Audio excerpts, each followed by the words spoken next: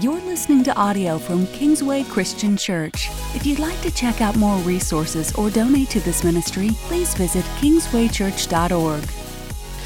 Hey everybody, welcome to A Step Further. This is our weekly podcast for Kingsway Christian Church, where we take what we talked about on Sunday a step further. My name is Matt Nickerson. I'm your host for today's podcast, and it's so good to be here with you today. I want to encourage you, if this podcast is at all a blessing to you, would you just like and subscribe and share it, and that helps other people find out about us and kind of push us up so other people can find us. All right, so Sunday we talked about the value of life. We're in our Elephants in the Church series, and man, this was a tough one. And the reason it was so tough for me is because I feel like in order to communicate the heart of God and how he stands about all life, it's so hard because there's so much to say and so many applications to make. So rather than take this podcast and pick one of those, which I wrestled with and dig in, what I want to do is take one text I used on Sunday and unpack it further. And that comes out of John chapter 10, verse 10. I read the first part. I didn't focus on the second part, but it goes to the truth of the whole thing. And it says this: the thief, this is Jesus talking, the thief comes only to steal, kill, and destroy. I have come that they may have life and have it to the full. Jesus in John chapter 10, verse 10.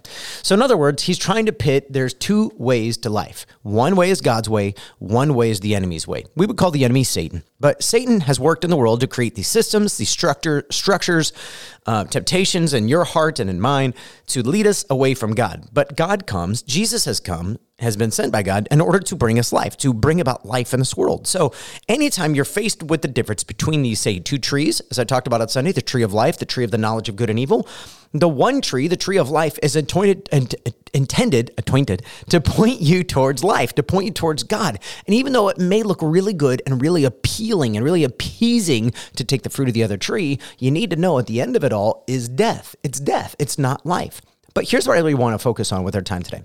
One reason you should trust God's way over the other alternatives, and I realize there are a lot of alternatives, but one reason to trust God's way is because you understand the heart of who Jesus is and why God sent him. Listen to what Jesus says next in John chapter 10, verse 11. I am the good shepherd. The good shepherd lays down his life for the sheep.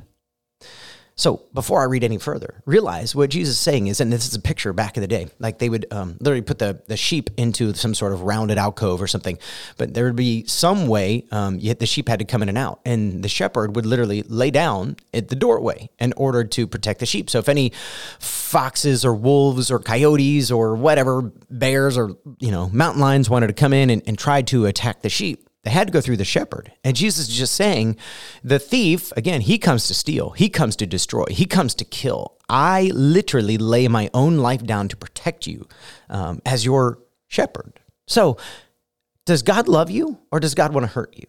Does God want to protect you, or does God want to save you? Does God want to redeem you, or does God trying to prevent you from experiencing cool and fun things? Jesus is certainly painting a picture that the reason he came is to bring life. Now listen to what he says next. The hired hand is not the shepherd, and he does not own the sheep. So when he sees the wolf coming, he abandons the sheep and runs away. Then the wolf attacks the flock and scatters it. The man runs away because he is a hired hand and cares nothing for the sheep. I am the good shepherd. I know my sheep, and my sheep know me. So again, Jesus is trying to make this point. Look, I'm not just some hired hand who's just happens to be here doing a job, and if it gets terrifying enough, right? Like if a big enough animal comes, then I'm just going to run away. He's like, no, there's no animal big enough to make me run away. I will stand here, and I will literally lay down my life for my sheep. And in fact, I intimately know my sheep. When I look out there and I see little Johnny the sheep scared, I know what's going on in John's life. And when I see Susan out there and she's scared, I know what's going on in her life, and I will do whatever it takes to protect my sheep. I love them. I care about them. So as a Sunday, as we talked about the value of life, tell me, do you think that God values your life? Do you think that God values all life? Do you think there's any person in the world that God believes is not valuable to him? Jesus says, I laid down my life, but there's a difference, right? Like, you've got to make a decision to be a sheep and to follow in his ways. He says he lays down his life for his own sheep. When you put this, what Jesus is saying here with other texts in the Bible, for instance, say John 3:16, and even John 3:16 through 20, you would hear that Jesus says, for God so loved the world that he gave his one and only son, that whoever would believe in him would not perish, would not die, but would have everlasting life. And then he goes on, I didn't come into the world to condemn the world. I came into the world to save the world. But the world didn't want to be saved. They were afraid of the light, and so they stayed hidden in the darkness. They were afraid the light would expose them. So what we learned, and we kind of put together some of these texts, is God loves everybody, and Jesus came and died for everybody. But the death of Jesus, the resurrection of Jesus, doesn't get applied equally to everybody. It gets applied to only those who want to be a sheep. And those who want to be a sheep, sticking with this analogy, is those who walk in God's ways. They walk in a right relationship with Jesus Christ. And what that does, though, is it provides the good shepherd for you. So this comes all the way back to this tree analogy I talked about on Sunday, the tree of the knowledge of good and evil and the tree of life. Jesus is the tree of life. And you will either eat of the fruit of that tree and live, or you will eat of the tree of your own freedom, your own choices, your desire to do what you want, when you want, how you want, and what you will find in the end is death. And there's so many passages in the Bible that say this and affirm this. But I want to come back to John 10 as we kind of end here and allow you to hear the words of Jesus. Let's reread verse 14 as we get to the end. I am the good shepherd, and I know my sheep, and my sheep know me, just as the Father knows me, and I know the Father, and I lay down my life for the sheep. I have other sheep that are not of the sheep pen. I must bring them also. They too will listen to my voice, and there shall be one flock and one shepherd. The reason my Father loves me is that I lay down my life, only to take it up again. No one takes it from me, but I lay it down of my own accord. I have authority to lay it down and authority to take it up again. This command I received from my Father. Now, I want to stress here, what Jesus is saying is, I willingly lay down my life. The Romans, the Jews, they can't take it from me. They aren't strong enough. They aren't powerful enough.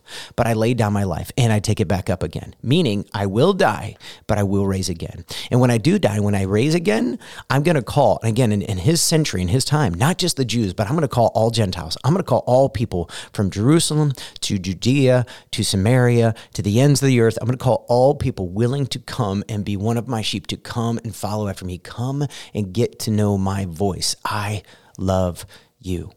Now, here I want to apply this to your life real quick. Number one, if you're out there feeling depressed or lonely or sad or even suicidal today, I just heard about somebody today struggling. Listen, God loves you. He wants to know you. He does know you. He wants you to hear his voice, to listen and follow after him. If perhaps the sadness and the sorrow you're experiencing in this life, if it's come through some bad choices or other people's bad choices, man, come to Jesus and find that he is a willing Savior and God is a good Father over you. Maybe you're somebody out there and you work in a work environment where there's a particular person who just gets beat on all the time. They get downtrodden, they get made fun of, they get kicked around, whatever it is. And I just want to encourage you maybe to see the value in their life that Jesus sees in your life. Come alongside them. Show them some care and some love, encouragement. Maybe take them to lunch. Maybe help in some way or another. Reach out. Pray for them. But don't see it and ignore it. Become like Jesus in this world, doing for others what God has so graciously done for you. So I don't know how this message is going to land. But again, if you would like and share, we look forward to seeing you next week. Take care and God bless.